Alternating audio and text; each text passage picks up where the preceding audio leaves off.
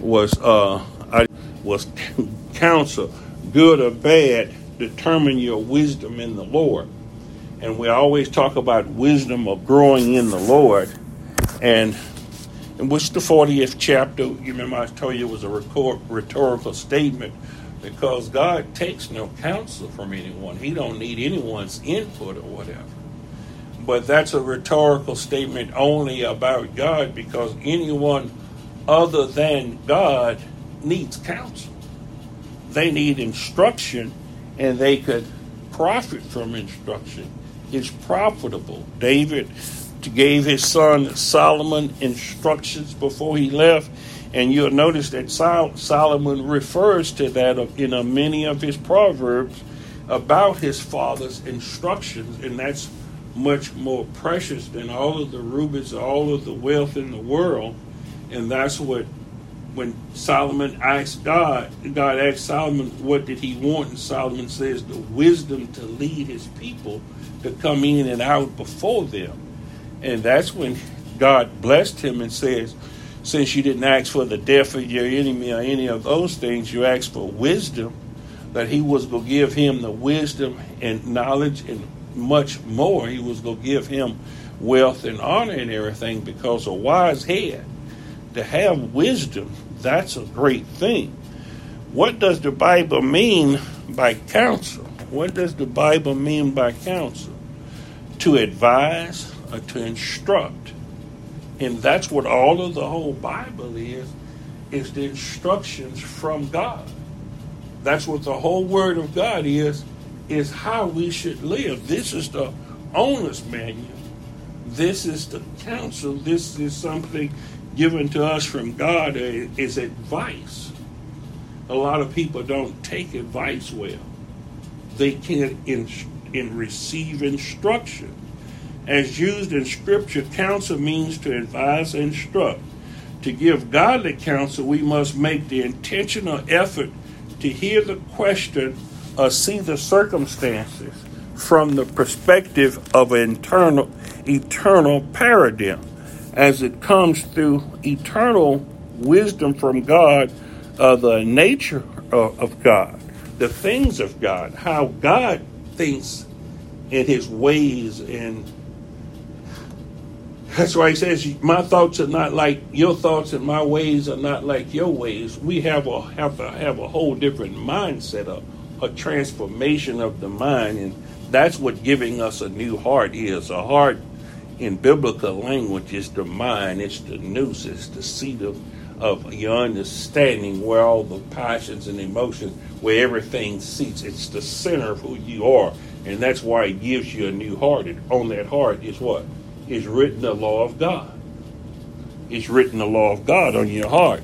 So thoughts, as I was saying, thoughts and thinking and decisions and how they are made are part of why we seek counsel.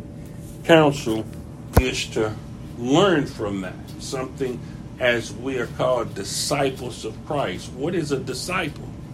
A disciple is a follower, a learner. You learn from the. If you're a disciple of Christ, that means you forget everything you know, forget everything, and you follow him, and he fills you with who he is and what he is, and you have his mode of thinking. Everything comes from the master. He's your teacher.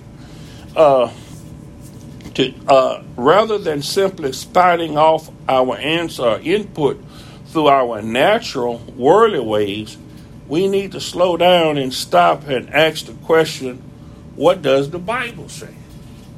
Before you do things and before you go off on things, are you bringing every thought into the captivity and obedience of Jesus Christ? Are you asking Christ, but rather than just going off on a tangent, it's nothing wrong with going to the doctor. There's nothing wrong with going to the doctor, and we should go to the doctor. But why was God mad at the king of Israel? Because he inquired of the doctors first. He didn't ask of God first. God comes first. It's just like when Elijah with the woman with the cakes. What did he say? Make me a cake first. As I always tell y'all, faith is not getting your check and then paying your bills and setting everything aside and then say, okay, here's my tithes and everything. That's not faith. Because you hadn't did it in a way to please God. You come in and pay your bills and pay God last. That's not faith. That's not being a good Christian. That's because you put God last. You first, the first fruit. God asks for the first fruits of your offering. That's why in the prayer, when I'm praying, I give him the preeminence in my life. He's first. If he's not first, he's not in there. He says he has to be before your mother, father, sister, brother, your wife, your spouse, your children, your own self. God is first. He won't take second place. So anybody not advising you to put God first in your life, it's not godly instructions if it's not sifted. It says, bring every thought into captivity and obedience of our Lord and Savior Jesus Christ. Sister Harris was talking about her wheelchair the other day, about the last of her savings, which she learned through tithing and everything, that she had got a pretty good nest egg or whatever, but then she had to get the chair and everything. But the first thing she did when she had a check, she cashed out the church her tithes and offerings. So she spent what she had first for God, just like the widow that put in the 2 mites. The next day, she paid all for her chair and everything. She did everything. But then I said, what you so happy about today, Sister Harris? You come up here with all this laughing and thing. You in the chair smiling and laughing and everything. And she said, Pastor, God is good. She said, a man told me just to forget about it, about the chair or whatever, that I was going to get the chair for nothing. She got a chair to give away to somebody else. She didn't got that chair. She thought, I say, so your nest egg not go. Nothing is too hard for God. That's why I went over the first part of this chapter where I told you about God's word and to comfort my people with God's word. That was your comfort that the Lord give it and he take it away. So if you continually watching out for yourself and not depending upon God and don't realize how big God is, or the sovereignty of God, or God's controlling all things, someone hadn't instructed you in the right things of God. And hopefully I'm instructing each and every one of us. I have to give account in the knowledge of God, how to serve God. Hopefully I pray to God that I would live many more years, a length of time to get others in the train. We hadn't ordained elders or anything like that. And most churches have to have elders to operate. Elders, a plurality of elders, but listen at Albert Martin here when he was doing his parting sermon at the church he had pastored for 40-some years, was talking about they operated without elders for a while or whatever. If you can't set up a church in a biblical way, you can't set up a church. And it's better for those offices in place to remain vacant instead of setting them up contrary to the way God said do it.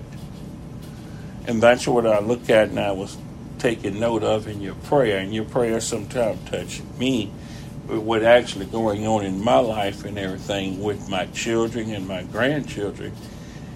It makes me see the awfulness of what we have in religion or whatever. The religion our children think they have. They go to these mega churches and different churches, and it's a waste of time. It comes in, and I'll get to that in a minute, but that drives you to more praying for your children and praying and depending upon God to do the work when you see the state that religion is in today. You see it in the nation. You see it throughout the world. Where is the wise counsel? The instructors of God. What is wise counsel? A wise person is able to use their experience and knowledge in order to make sensible decisions and judgments. And we see that that's not happening. That's not happening today because there's no fear of God in this nation today. When I say no fear of God, I mean in a general way. It's like with Elijah's day, it was a few here and there. God has his people or whatever. But we say on a whole, we see the nation is ripe for judgment. It has to be judged. And we see that if we saying that we're a Christian nation above every other nation, it's probably because we're not getting a lot of media insight into what's going on into other nations, the true news. They're not going to broadcast some of the true things that show us that this is one of the worst religious nations to be in because it's Babylon. It's Babylon and Satan.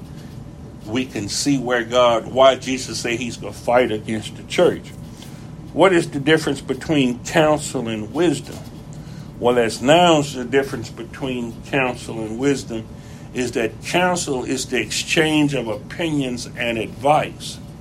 Consultation, while wisdom is uncountable, an element of personal character that enables one to distinguish the wise from the unwise. And that's the problem.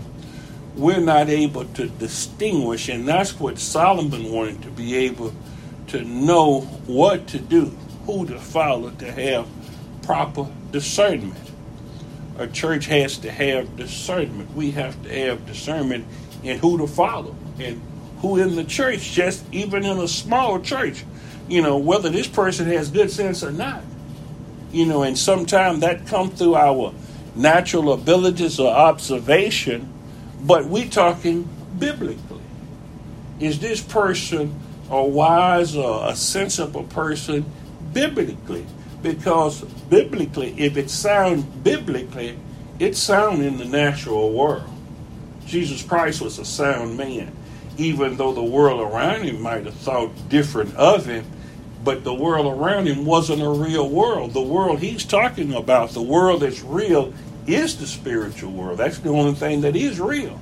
Anything that's of God. He said he's the truth and he's the way. So he instructs us and teaches us in the way to have life and to have life eternally, and just what means something and what doesn't mean anything.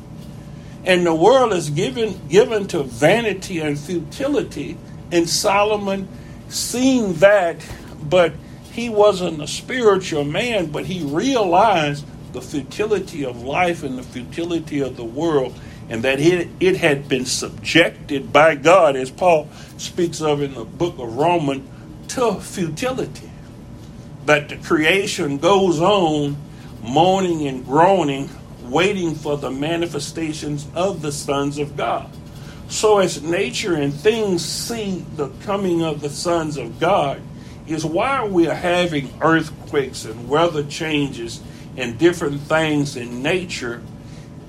Even if man don't see it, nature realizes the coming of the sons of God. They're realizing because there's a new creation going on. He's remaking the earth. God's people see this, but it's only those that through wise counsel that are able through faith to see God working. The Spirit doeth yet work, and that's what happened with Satan. His iniquity had separated him from God. He couldn't hear God or see God or feel God, but God was on the throne. He was away from the throne, but he thought he could take the throne away from God and sit up on God's throne because he was a dreamer. He was living in a world that wasn't real. That's where he's done brought us into a world that's not real.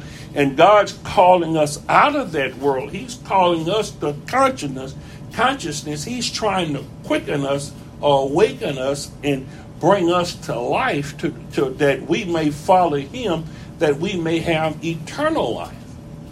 And that we can operate, as you were saying, how much you learned about when I was talking about sheep and the nature of sheep.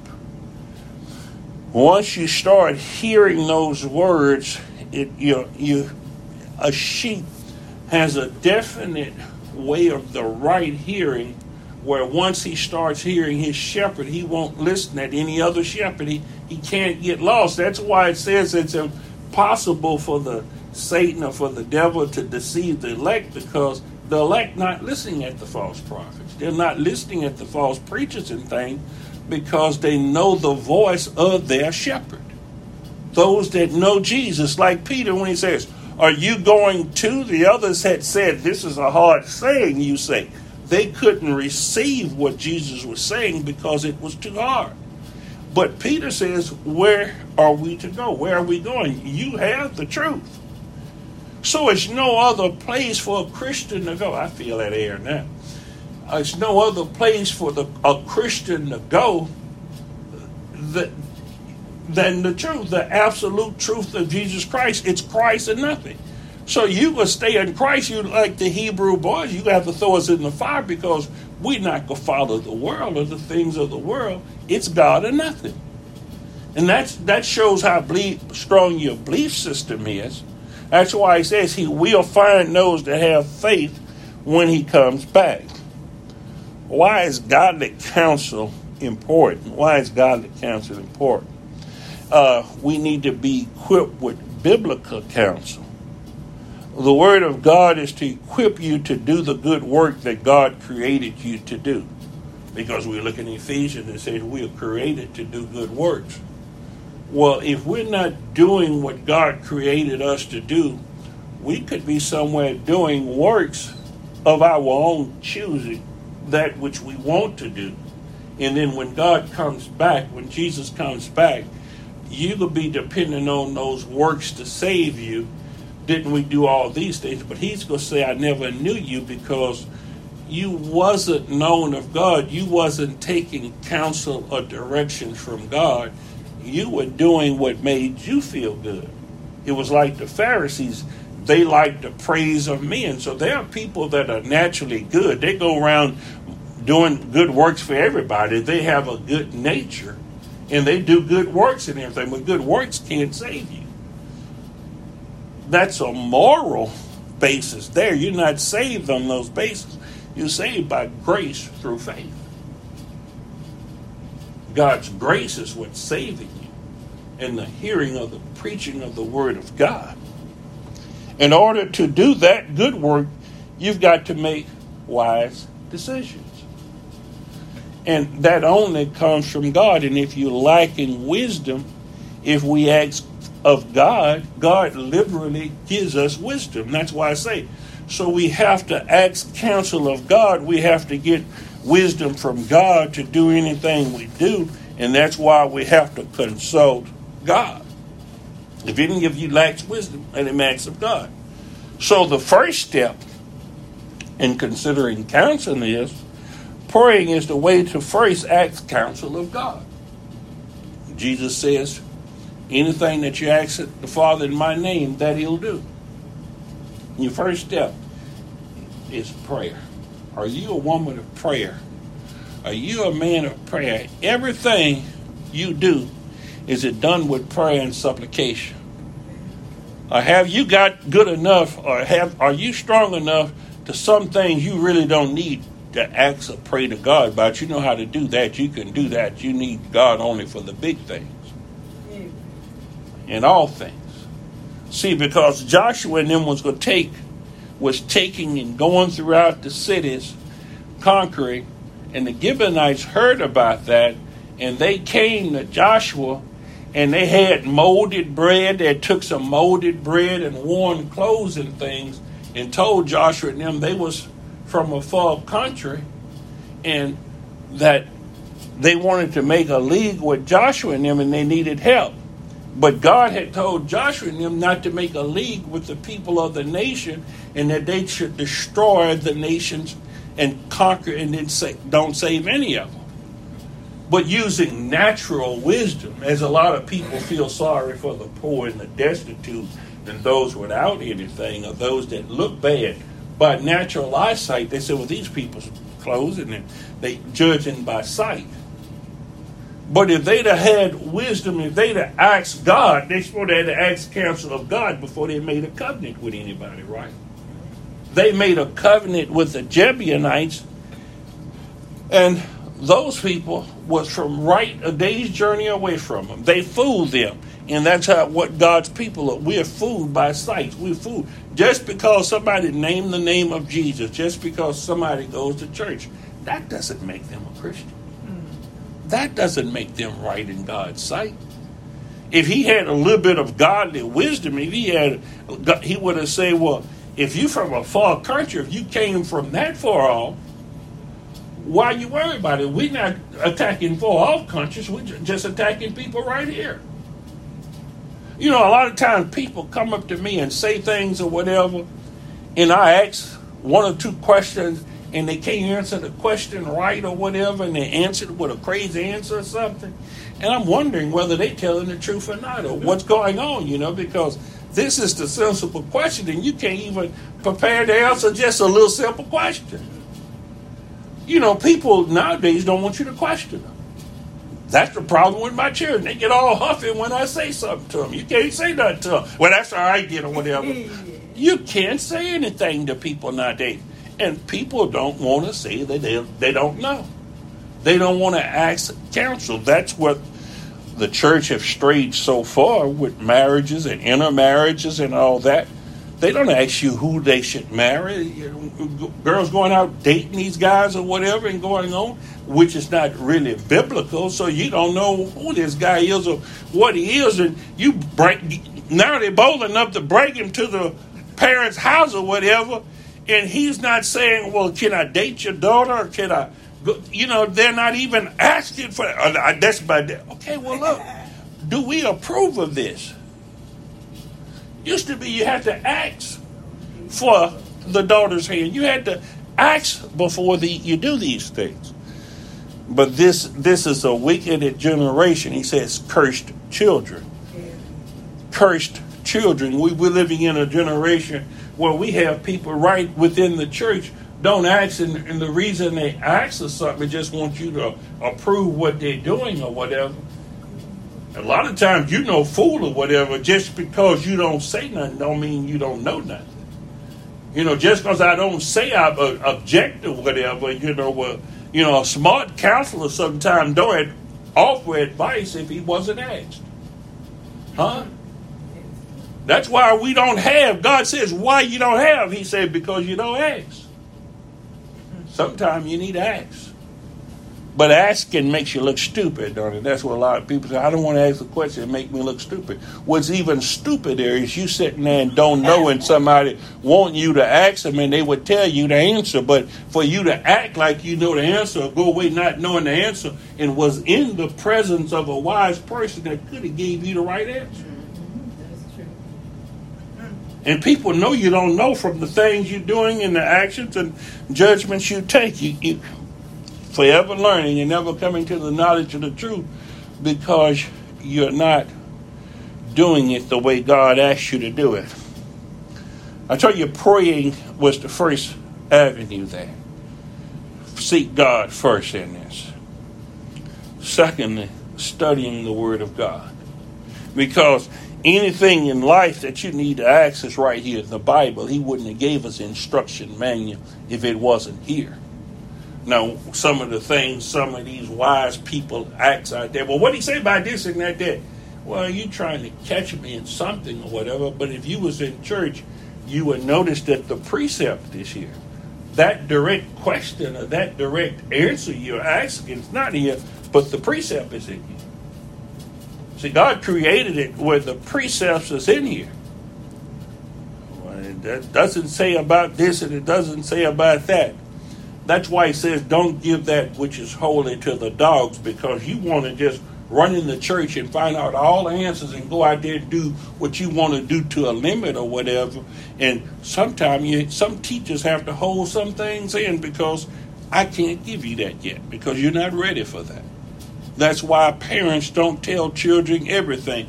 And that's what the problem is with the world.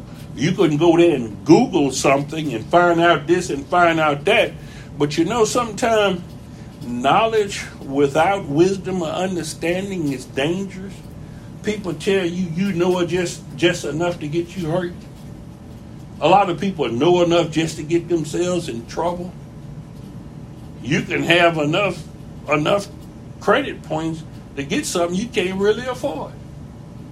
You can go out there and act like you somebody and get married to somebody, and now that you married to him, you wish you hadn't gotten married to him. You wish you hadn't took time. So just to achieve things may not be what you're looking for, but if we're studying for the Word of God, He'll answer us from His Word.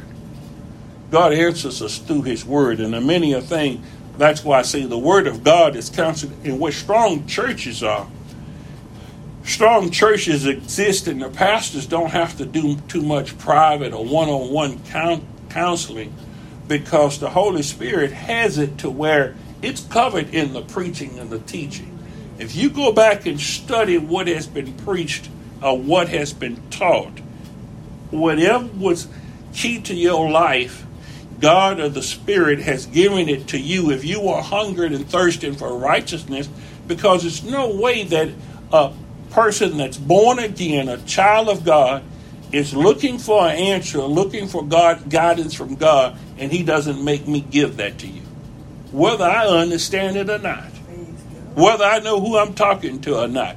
When you come to church, how many times you've come to church and say, Pastor, I've been praying for that, and that was the answer. You just don't know. You hit the spot. I don't know what I hit, how I hit the spot or whatever, what I did. But the Spirit does. So that's why if you're not praying and looking for something and hungering when you come in here on Bible study nights or on preaching days, and if you're not looking for an answer, you probably won't find an answer. I got my grandchildren do the same thing my children used to do.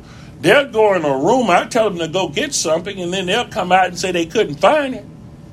And I say, was you looking for it? You just went in there because I told you to go in there. Because if I go right in there, Daddy's sitting right there.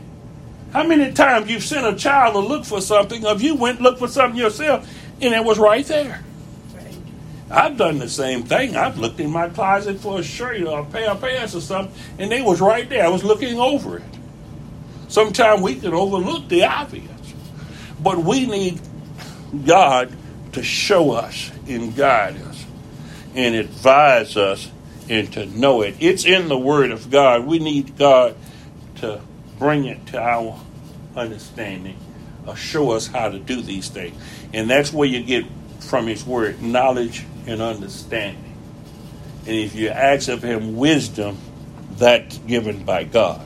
Man can't give you that.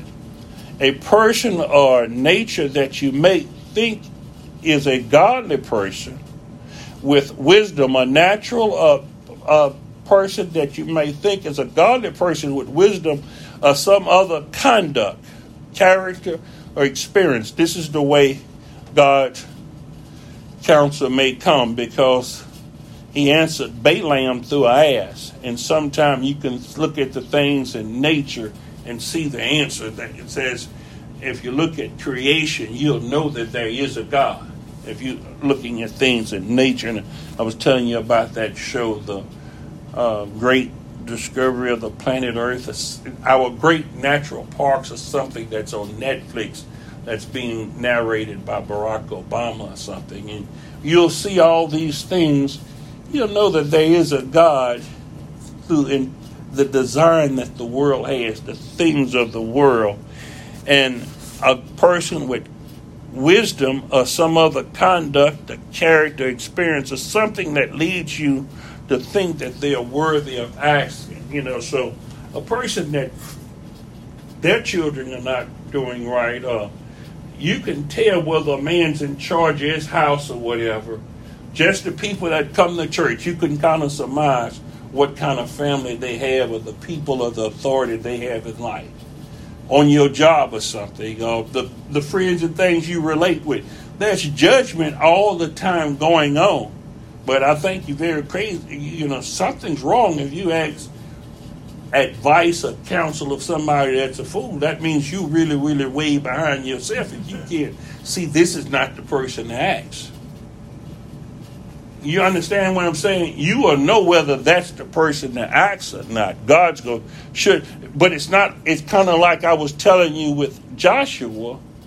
but you asking through God. In other words, that comes from prayer, praying and studying the Word of God. He's going to lead you to the right person to ask, or that person's going to offer that information to you.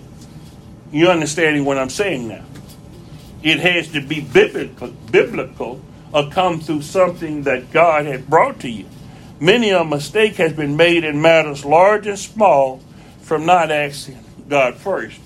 That happens. That's the problem. Now, let me get back to my text where I was. Consider the counselor's character. The character of the individual. I remember years back when Bill Clinton was being president, and a lot of the Republicans, a lot of the Christians were saying that we can't have that kind of man to lead the nation because of his character. Well, I didn't see what character really had to do with it. A lot of people were saying it's the economy stupid. Bill Clinton, as a leader, just like he handed George Bush an economy that was thriving, the nation had a surplus. That's why Jesus said, well, why did you turn my money over to the bankers? The parable of the man with the talents who didn't earn anything. He went and buried his talents. He said, why didn't you turn my money over to the bankers? At least I'd have had interest on it. See, what we're looking at, the nation in the world, what does that has to do with a man of character? Satan and the people of the world, Satan offered Jesus the kingdoms of the world, and Jesus refused that deal because these are Satan's kingdoms, as he said. So who can run Satan's kingdom better than Satan's people can?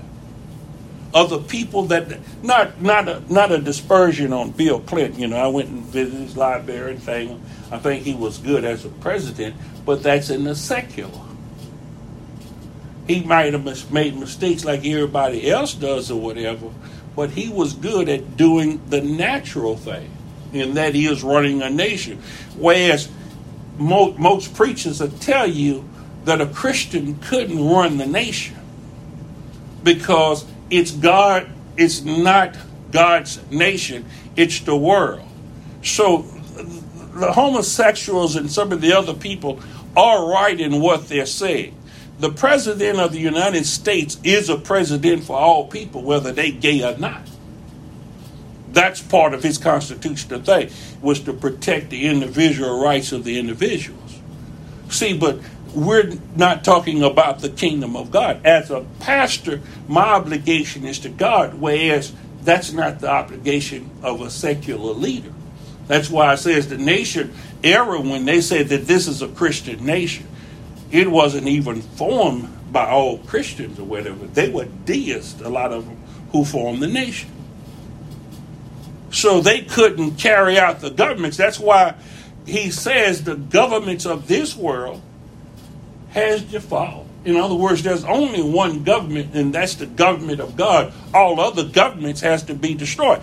I don't know what Christians or who running around thinking United States will stand as a nation and all the rest of the nations will go that we somebody more than the other people. We're just like all of the rest of the nation. It's not a Christian nation, and most pastors or preachers will tell you that.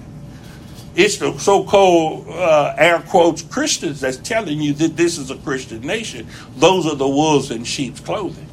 When you living in the nation, see the difference. We do need somebody to rein in law and orders, but it has to come in by Jesus Christ. It can come no other way. So, the character. So a couple of years ago, they elected a president we know was a 3-time adulterer. He was married 3 different times. Of his language, and he making fun of the handicaps and of his character. But the Republicans and 80 to 85% of the Christians voted for this man, and he was one of the worst leaders we could have had. He even propagandized with the Bible. He played with the Bible once he ran those people out that square and held the Bible up or whatever. I'm very shaky when people bring their religion in and boast religion and play with religion like that, and that's not a Christian. When he said to Corinthians, a lot of people that were Christian, Corinthians said, well, no, he's not a Christian. He'd have never said that. His leaders and people didn't tell him. Well, everybody knows it's 2 Corinthians. That it's not said by their language. So the character of the individual, the things he said or did, that's not a born-again character. When I speak of a counselor, I'm not primarily referring to some type of professional counselor. I'm referring to anyone from whom you may seek counsel. So I would seek counsel from that president, but I probably would seek counsel from Clinton on money matters, Warren Buffett, someone that handles money. That's why Jesus said, why didn't you at least give my money to the bankers? I would have accrued interest from it. So what are you seeking the counsel for? Because running the world, this world, it's Satan's world. And so your needs must go out of the world if you don't think that you will have to deal with people that are not Christians. That you not go work on jobs that some of the people won't be Christians. The Bible itself tell you're fooled by that. That's why you didn't see him telling to break up slavery and all these other things.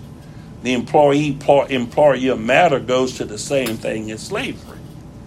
There are things that are handled in the secular. He's allowing those to happen so that in that matrix, he can have his people operating in the world, but are not of the world.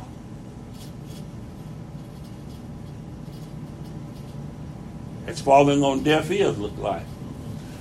You see, that's why I mean that we have to do things living in this world. He says keep them in this world, but keep them from the evil in the world. So there are ways to carry out good in this world and not be of the world. He's calling us out of Babylon, in other words, to a change of character and to start following godly counsel. Now, Daniel was in the government of Babylon. He was one of the head men. But he had to refuse to do some of the things the king said do when they went against biblical warrant. You understand what I'm saying? Him and the Hebrew boys, they were up in the government of Babylon, but they couldn't go against biblical counseling.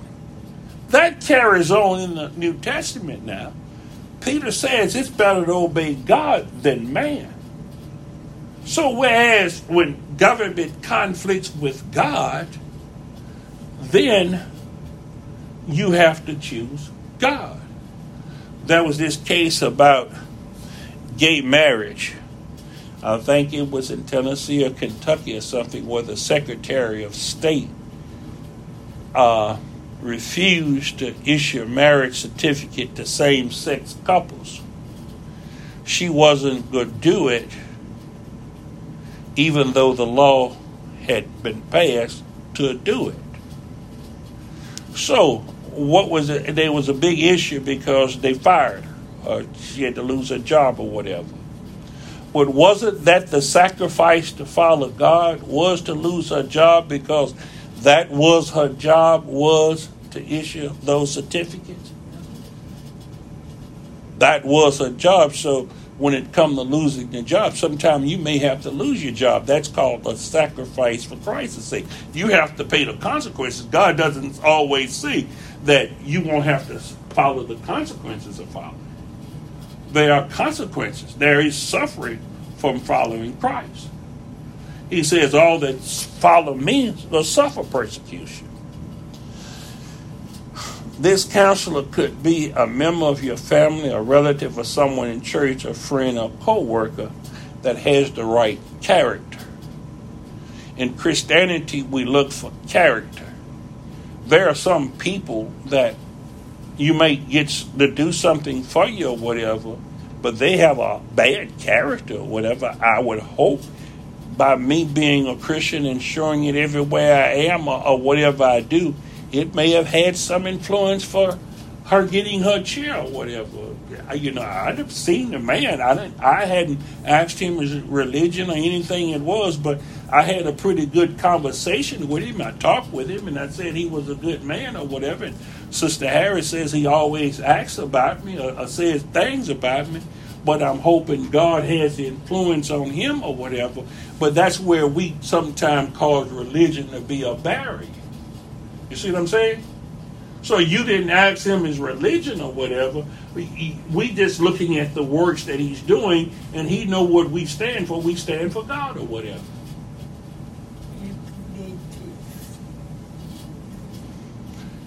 Some of the Catholics that do a lot of good things or whatever, you don't want a man sets up religion. That's why he says, mark those that cause divisions among you, because I'm pretty sure that you realize there are tons of good Catholic people out there.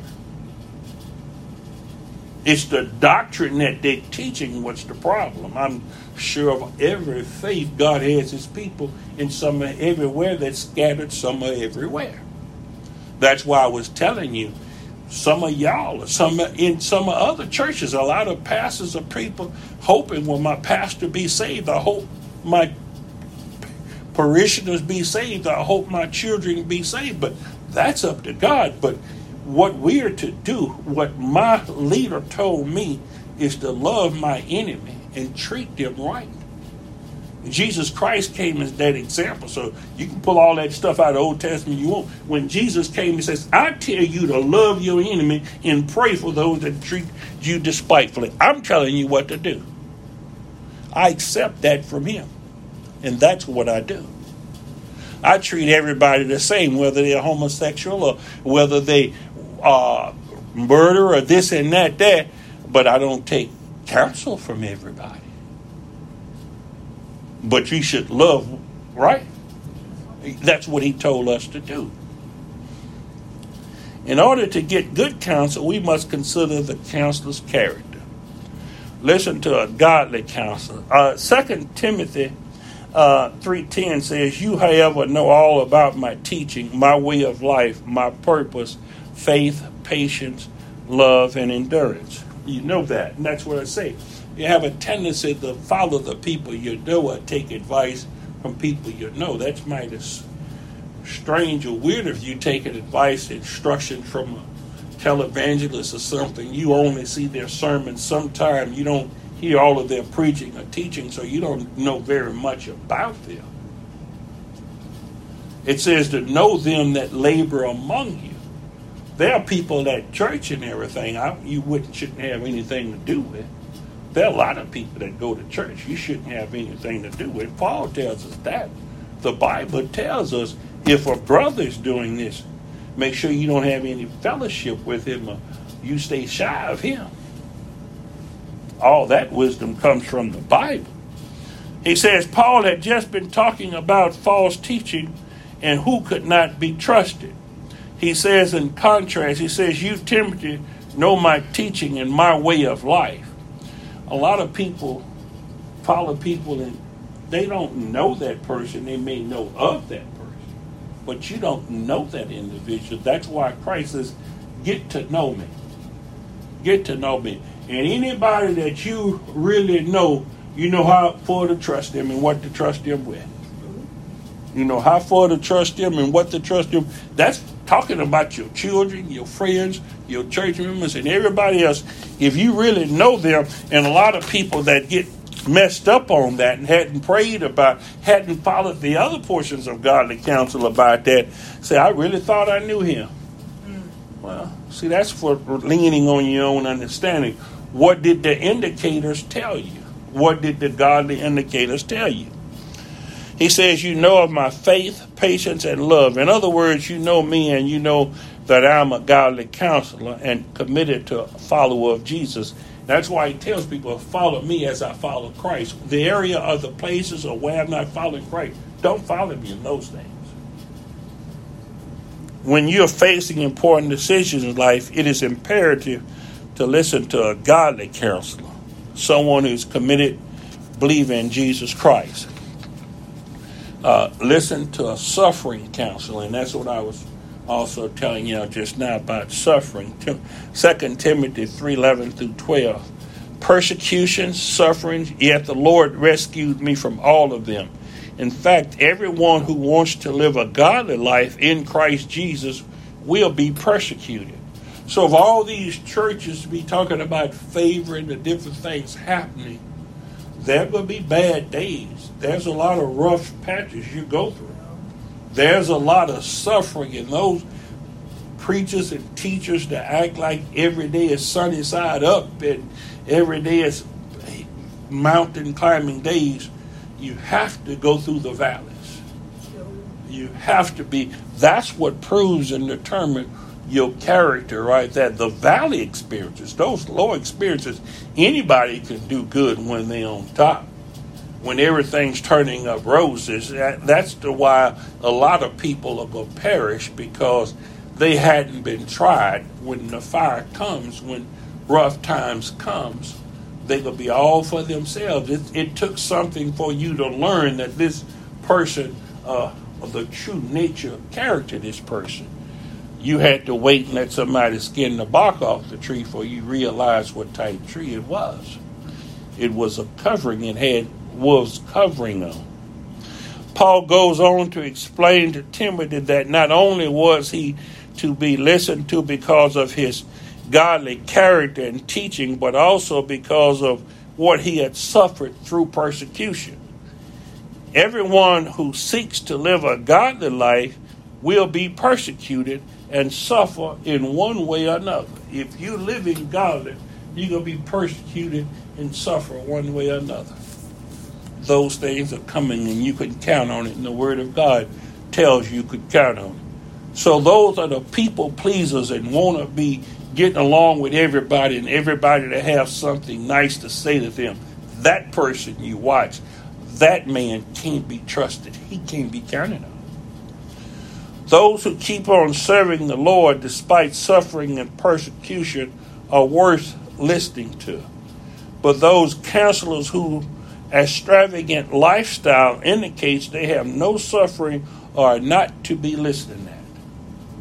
All of those people that's living and that you're worshiping, that you're following because they have jets and mansions and all of these luxury things, all of the popular people that you're following, that may show that you're not a child of God, because you're looking for the natural thing. You're looking for what's natural. And Jesus Christ pulls us away from the natural scene to seek counselors, the right counselors. Are we understanding me on that? When you see people that comes up, and I was getting a haircut the other day, and this guy, he's a relative, in-law of mine, and he's older, but he's religious or whatever. Not to judge his religion or whatever, but this woman teacher that they had on the television that he was listening to, she was selling some kind of purse or some kind of book sack, a note thing to take, to put your Bible stuff in and a carry-all or whatever. But they have all kinds of devices to come up to get into your pocket. They're merchandisers. That's what a lot of churches are. They used to be selling CDs and all this, or they have something to sell or offer. They have different ways of making merchandise of God's people, because God's people, that's the fad throughout the nation. That makes you wealthy. You want to get wealthy, write a book, How to Find Favor with God. Write a book, what it is, the God-centered church or something. All of these books, most preachers, and I'm not saying all preachers, but that's the way. Give somebody 12 steps to the kingdom of heaven. 12 ways to win in prayer. Because people love a gimmick. That's the natural inclination. But the Word of God is free. If this thing is preached, and it's nothing more valuable than godly counsel and godly preaching. And the thing about it, it's the good news and it's free. That's why I gave you that in Isaiah, I think it's the 55th chapter, where he says, woe Lo, all of that are thirsty to come unto me. Where it's at here? 55th chapter. Oh, everyone that thirsted, come ye to the waters, and he that had no money, come ye and buy and eat. Yea, come buy wine and milk without money and without price. Wherefore do you spend money for that which is not bread, and your labor for that which satisfieth not?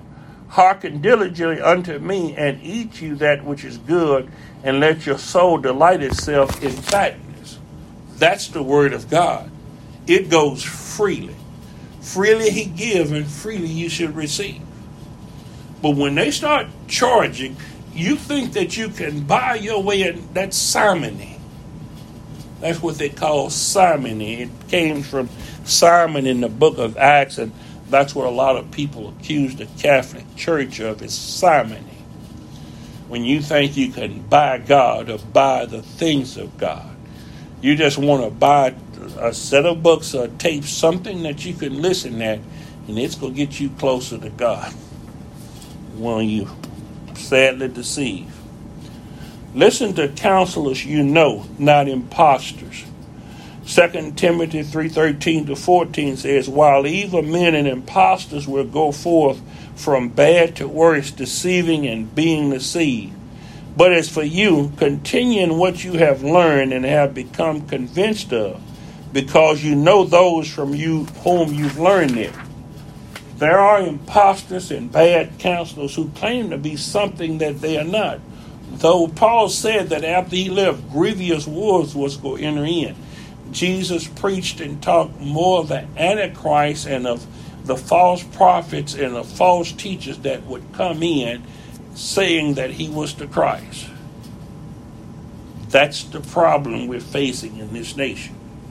They are the ones who deceive gullible people who don't consider their character. It says, leading captive silly women laden with sins. They come in through the television most of the time, through the radio, through glamour. You know, women love things that look good, appeal to their carnal nature.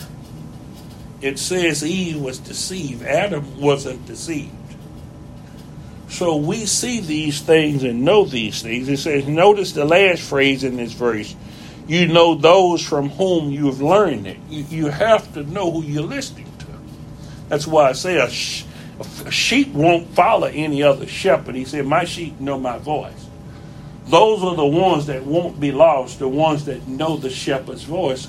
You should get to know your shepherd's voice. That's why it says, take my yoke upon me and learn my yoke upon you and learn of me. So there's a learning process, but it comes through godly counsel or godly instructions. And that's what doctrine is. It's instruction. So it's the right preaching and teaching, but Jesus says, beware of the leaven of the Pharisees. In other words, the bread of the Pharisees contained leaven. He says, watch the preachers and teachers now. He says, now, they have Moses, they sit in Moses' seat, but their doctrine contains leaven. So their instructions contain that little bit of instruction or a little bit of advice that's wrong and that can cause you your life. Paul is saying again to Timothy, you know me, you know my character, you know my life, and you know I'm not an imposter. That's why I don't see the televangelists and all of this worldwide, and you learn from people on the internet and all these things. I don't see that in the next life. Look like he has shepherds. I think he'll have the under shepherds. And, you know, it's better when you know your pastor. When you know the shepherd knows each individual sheep. I think if your church is so large that you don't know each individual sheep, you may have too large a church. Why? Because what happens when you give one sheep too much specific attention, the other sheep or something may become jealous, but sheep don't have a mind like that. God's people shouldn't have a mind like that. So what happens, they know there's a deficiency in the sheep that the shepherd is taking care of, but the whole herd, there is one. So across the world, a Christian here is not jealous of a Christian in Russia or in Ukraine or in Australia. Jealousy doesn't lie within you. But this nation teaches jealousy, competitiveness, and that's why we get in a lot of debt and a lot of things happen because of jealousy and envy and a lot of things of this nature that God's sheep, if they're listening at the shepherd is instructed through the word of God, and that word of God sanctifies that sheep. It sets that sheep apart. It has a perfecting way in it. That word cleanses that sheep of all defilement, so it won't be without a spot or blemish, because it wants that wool white as snow. It's going to be flawless. If we follow God's word, we'll end up flawless. Now, it may not happen in this life, but we know a lot of things won't be attained in this life. That's why we live on the promises of God. If God has promised it, he will do that. We may not see it in this life. That's why Job said, I know my Redeemer liveth, and I shall see him in my body. He was saying in the body, in the flesh he was in. In other words, that he would stand before his Redeemer because there was a resurrection. He said he shall see for himself. He says, though the skin worms destroy his body, yet in my flesh I'll see his Redeemer. So that's the faith that goes. That's the faith that we should have. We will see Jesus because he's in us and he's working in us, and we know he's going to accomplish that what he says he's going to accomplish. It's not going to be an easy task, and we're going to go through suffering. And as this old body, the flower fadeth, the grass withered, but the word of God endureth forever. So if we're in the word, if we're hid in the word, and the word abides in us, we have immortality. We have eternal life. Follow the advice and the words of your shepherd. I can't bring this out any further without going over y'all's teaching time today. So there is a spirit of counsel.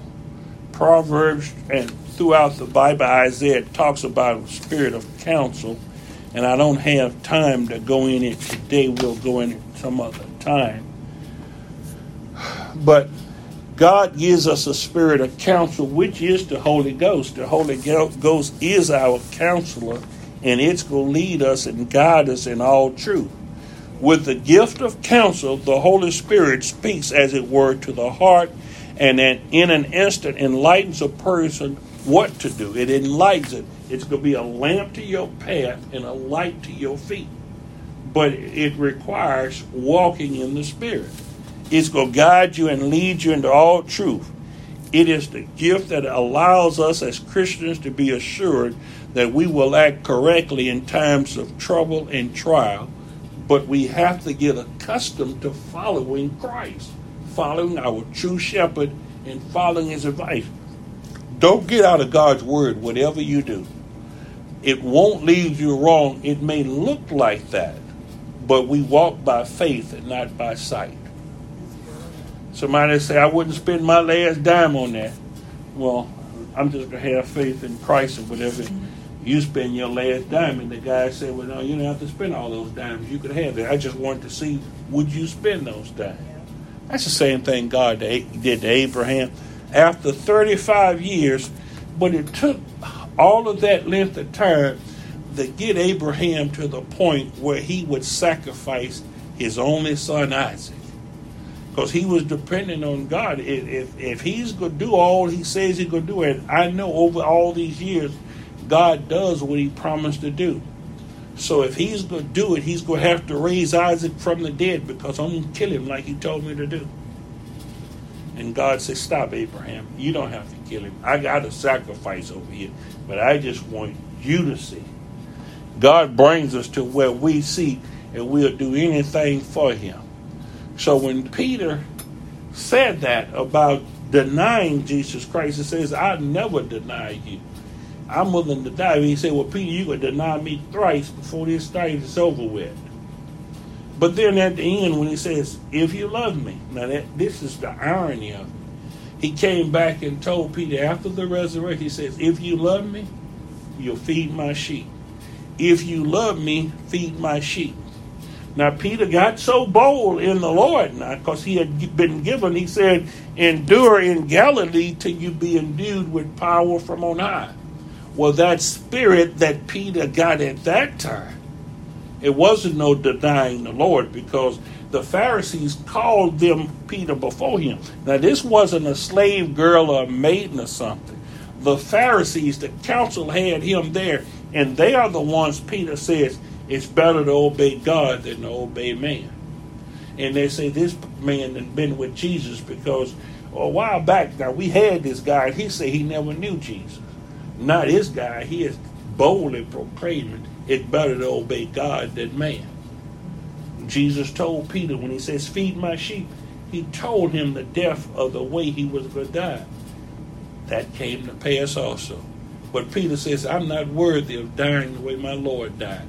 And that's when they say Peter was crucified upside down. He hung on a cross upside down. Are you willing to go that far with Jesus? The Word of God strengthens you to where you can.